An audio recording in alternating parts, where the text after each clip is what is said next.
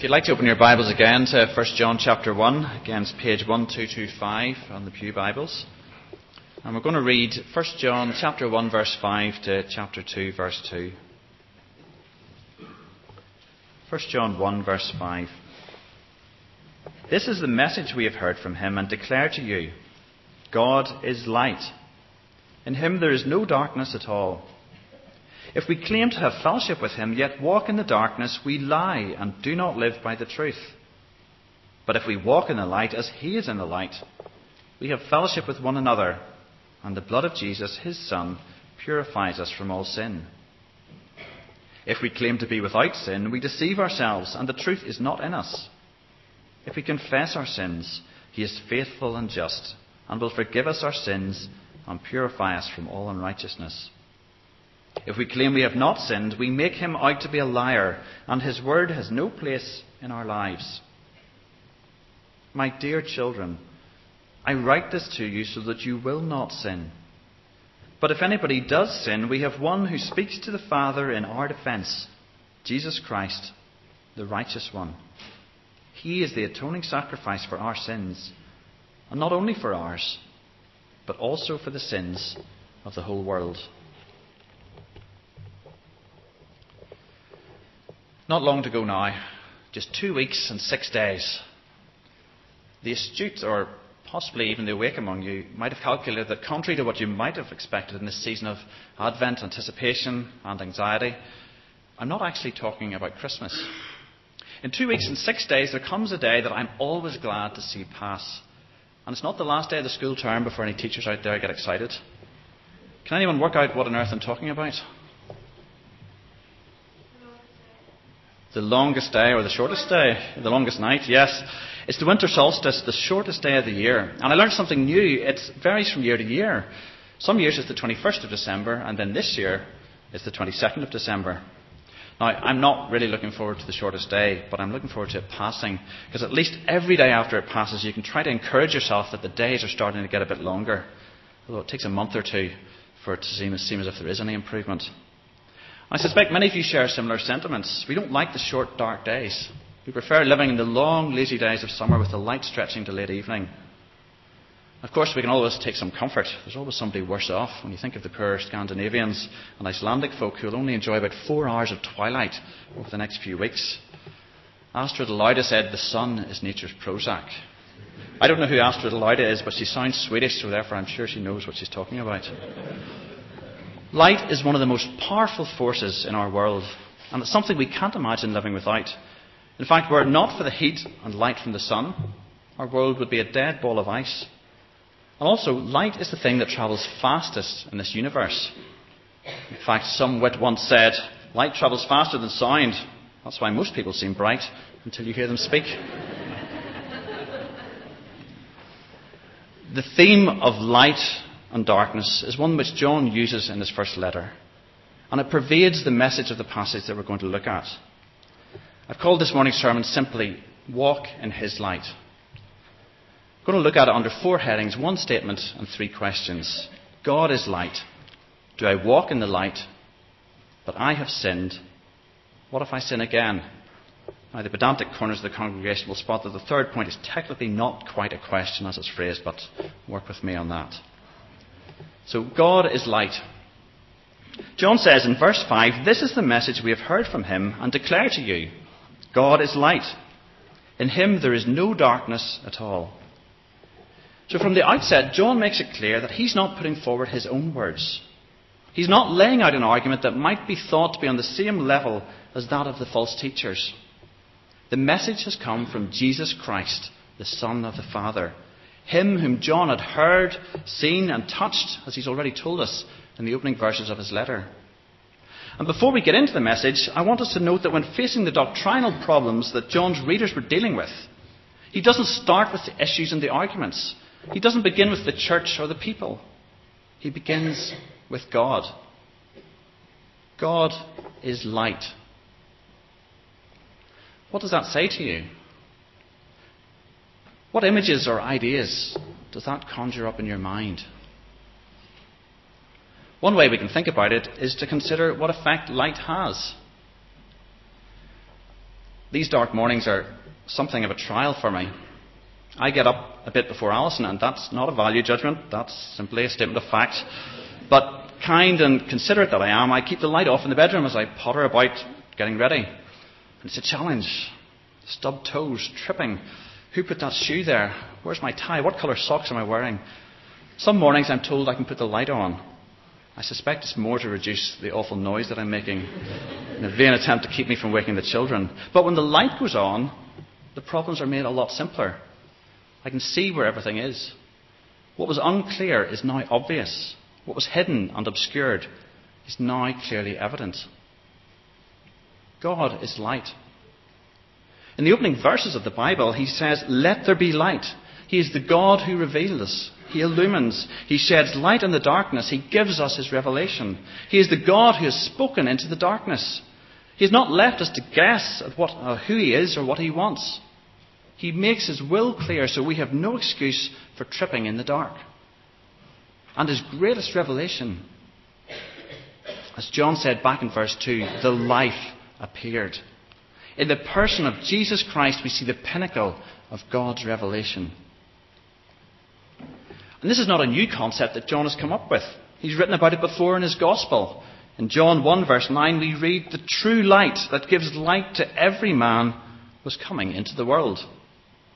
And John knew this from the words of Christ himself, which he recorded in his Gospel in chapter 8. "I am the light of the world. Whoever follows me will never walk in darkness, but will have the light of life." God is light.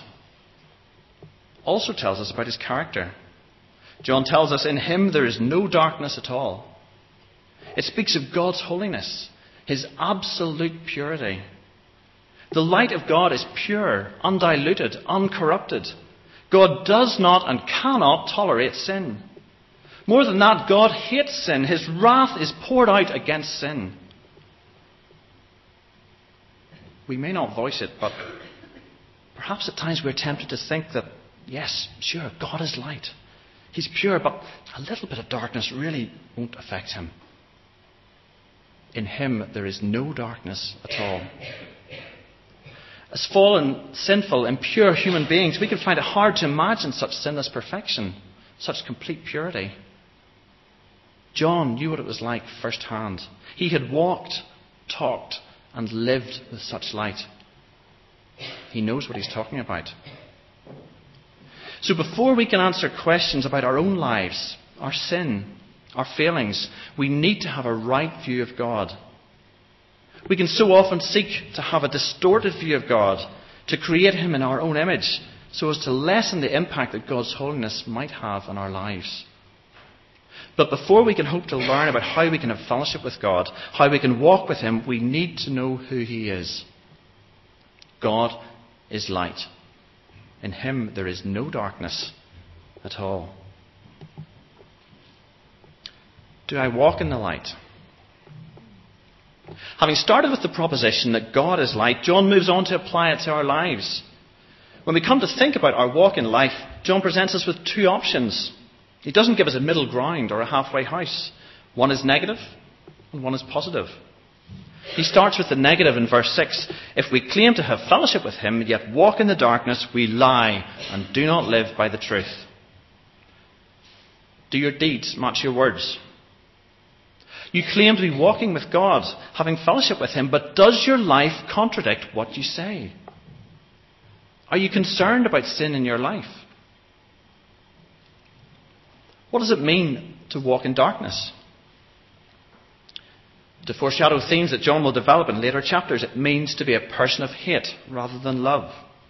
It means you're a person who loves the world, the things of this earth, its desires and rewards, its pleasures and comforts. These are the things you cherish. It means that you don't fully understand the reason why Jesus came to earth, and that was to completely destroy sin and the work of the devil. Can a Christian be like this? Can we claim to have fellowship with God yet walk in the darkness? Now note what John is not saying. He's not here simply talking about the fact that we still sin. He will come to that. He's not talking about the wrong steps that we all take. He's He's talking about the direction that we are walking in. This implies a constant movement, a direction of our life, the focus, the goals which we're heading towards, our way of life. Is it possible for a Christian to live like this? It may be possible. But if that's you, you will not be enjoying fellowship with God, no matter what you claim.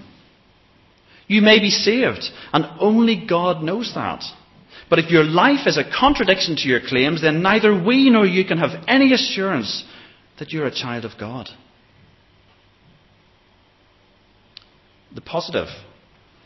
But just as God is light, and as He is in the light, we are to walk in the light. And it's the contrast of what we've just considered. To walk in the light is to see things as God sees them. It's to see sin as He sees it, and to share His values. It's to view the things of this world as He views them. It's speaking of a constant moving towards God, His light, His holiness, seeking His will, seeking by the power of His Spirit to overcome sin in our lives. Yes, our walk may not be perfect. And yes, we may falter, take a wrong turn, hesitate. But the overall direction of our life is guided by and moving towards His light. Consider a plant placed on a windowsill. How does it grow? In which direction does it grow? It grows towards the light that feeds and sustains it. And that's the picture of the Christian walking with God, walking in His light. There are two things that result from walking in the light. Firstly, we have fellowship with one another. Well, what does one another mean here? If you read verse 7, but if we walk in the light as He is in the light, we have fellowship with one another. It could apply to fellowship with Him, as in God. If you look back to verse 3, John is talking about fellowship between the believers and fellowship with God. Perhaps it means both. Walking in the light means walking with God, but not in isolation.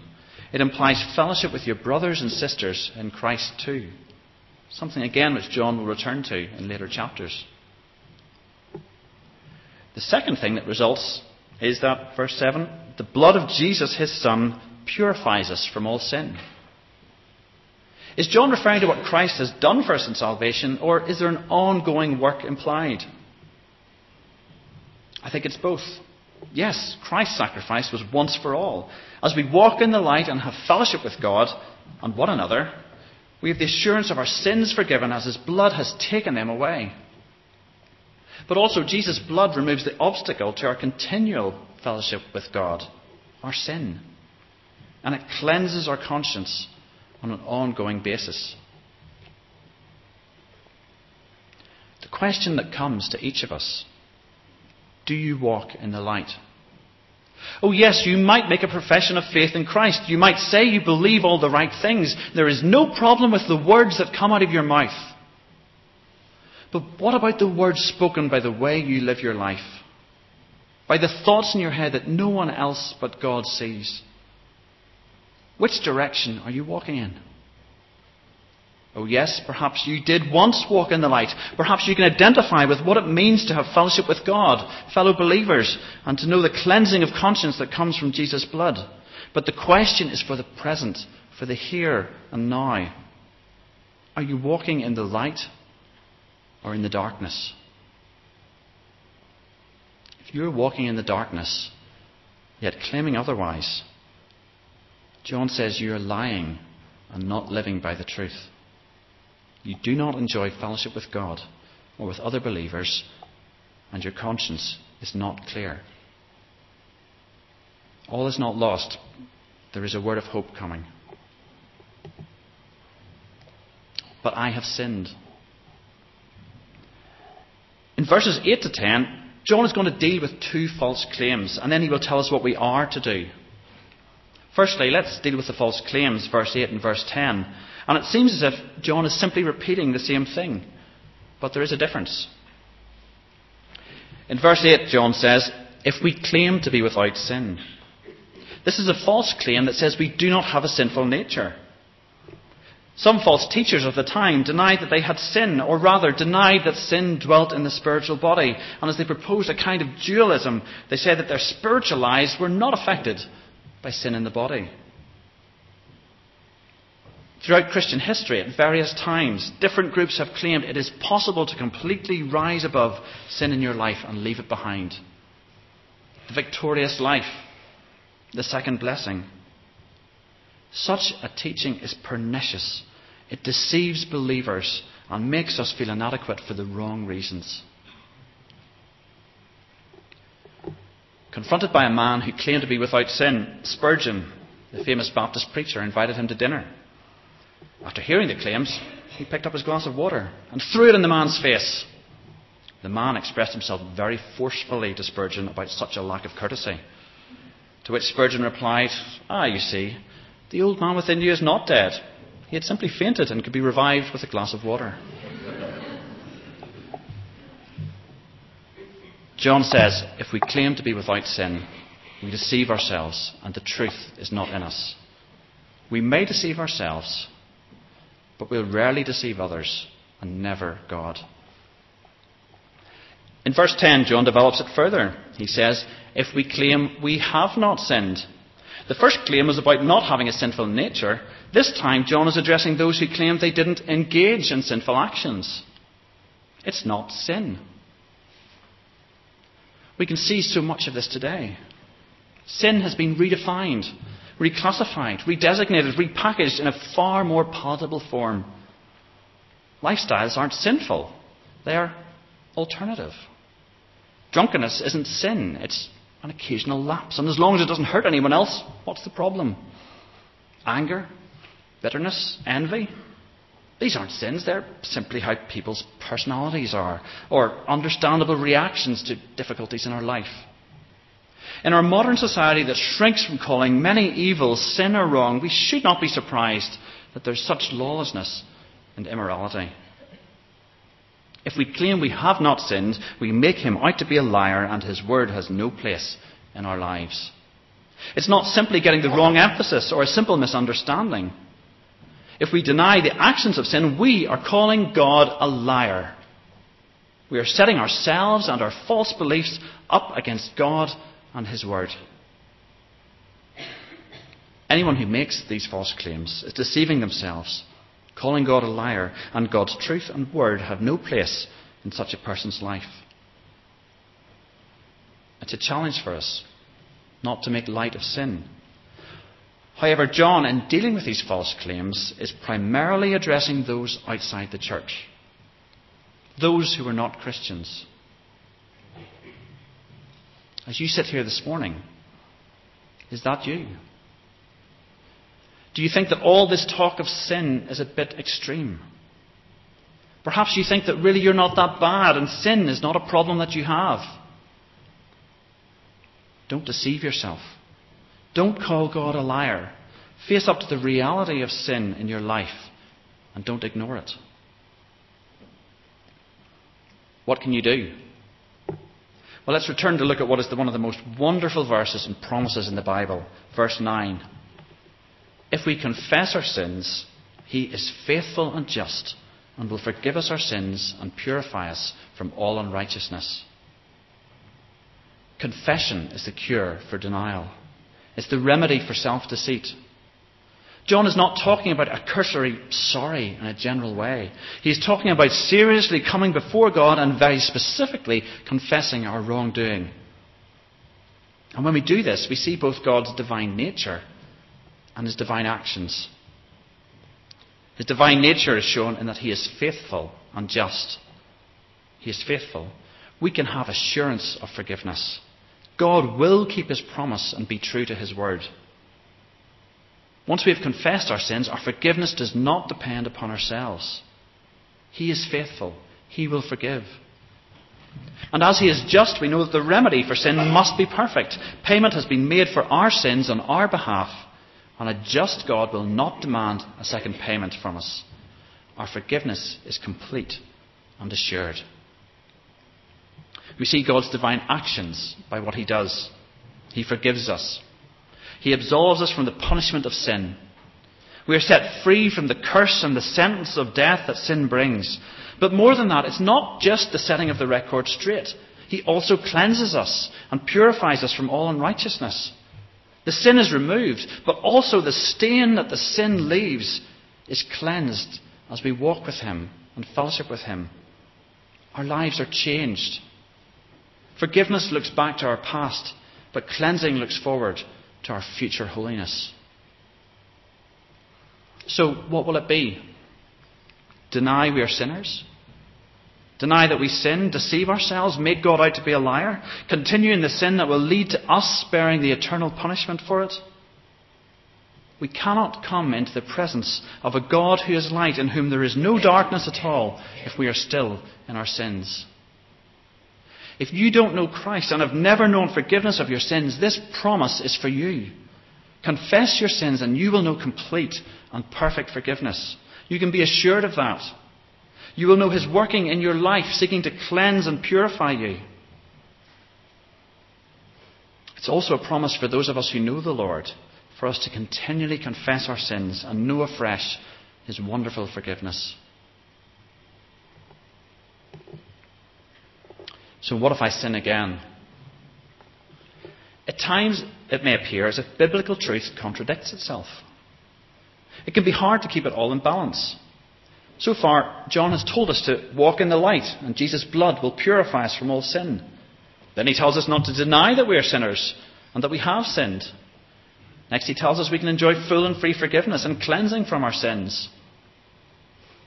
At the start of chapter 2, John says, I write this to you so that you will not sin. And in his next breath he says, but if you do sin. What's going on here? Surely John can't have it both ways. John Piper, writing in this passage, says, the truth is a razor's edge between two errors.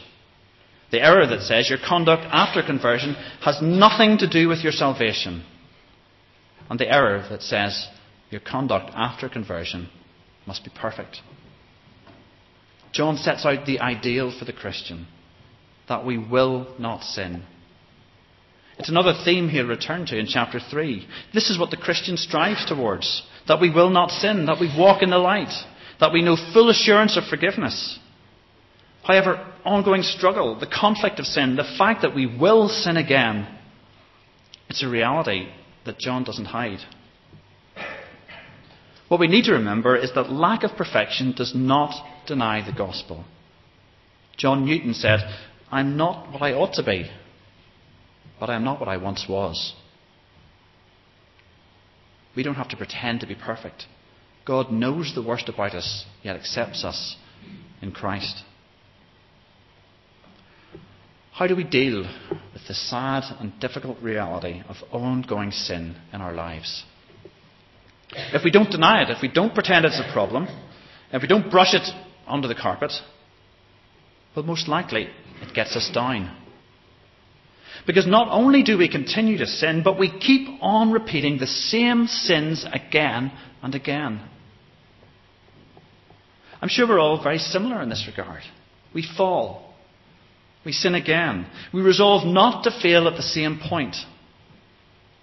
Perhaps it's losing our temper, speaking too quickly, causing hurt, gossip, a simple lie, careless thoughts. We struggle and we confess, we say sorry to God, and yet we do it again before long. The struggle, however, shows we are moving in the right direction. We are walking or seeking to walk in the light. Confession is what John has told us we must do.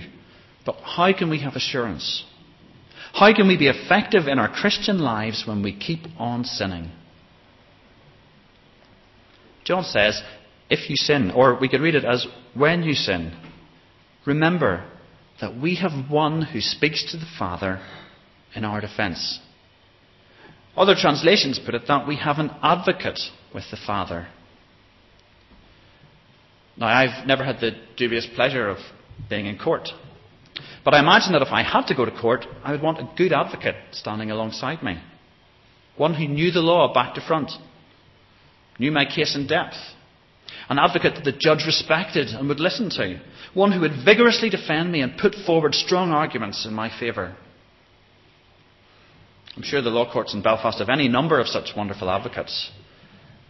But in the courtroom of heaven, there's only one advocate we need or want speaking in our defence. Jesus Christ, the righteous one. Jesus is the perfect advocate because he is the perfect man. He was born under law and kept the law completely. He knows the law. He knows you. He knows me. He knows our sin. Because he himself is perfect, he can command an audience with the judge who will listen to this advocate. Can you imagine it? We, lowly sinners, who despite our repentance continue to keep sinning, we have Jesus Christ speaking personally on our behalf in our defence in the throne room of heaven before Almighty God. How does that make you feel? Does that not give you cheer and hope? Does that not lift your spirit despite your ongoing failures? Well, that's all very well, we might think. But how can Christ speak in our defence? What can he say? Verse 2 is the case for the defence. He is the atoning sacrifice for our sins. He himself has paid the price. It's not a down payment. It's not partially paid. Our debt we owe for our sin is stamped, paid in full. Older translations, perhaps more accurately, use the word propitiation. And he himself is the propitiation for our sins. It's not a common everyday word, but it conveys more than the concept of an atoning sacrifice. It means the sacrifice that turns away God's anger and wrath. A God of light in whom there is no darkness has anger and wrath towards sin. Jesus in his death on the cross in our place has completely exhausted every drop of God's wrath towards our sin. There is none left, not a drop. God is completely satisfied with Christ's sacrifice.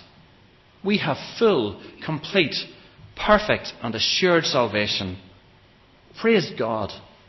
Praise the name of Jesus, for none of this is deserved. So as you seek to overcome sin in your life, the answer to the question, what if I sin again, is yes, confess it. But don't become self-focused and introspective. Lift your eyes to heaven where we have a perfect advocate, Jesus Christ, who has satisfied the wrath of God by dying in our place. Let that give us hope. Let that give us assurance. And let that encourage us in our struggle against sin. Before the throne of God above, I have a strong, a perfect plea. A great high priest whose name is love, who ever lives and pleads for me. My name is graven on his hands. My name is written on his heart. I know that while in heaven he stands, no tongue can bid me thence depart. Jesus says, I have come into this world as a light, so that no one who believes in me should stay in darkness.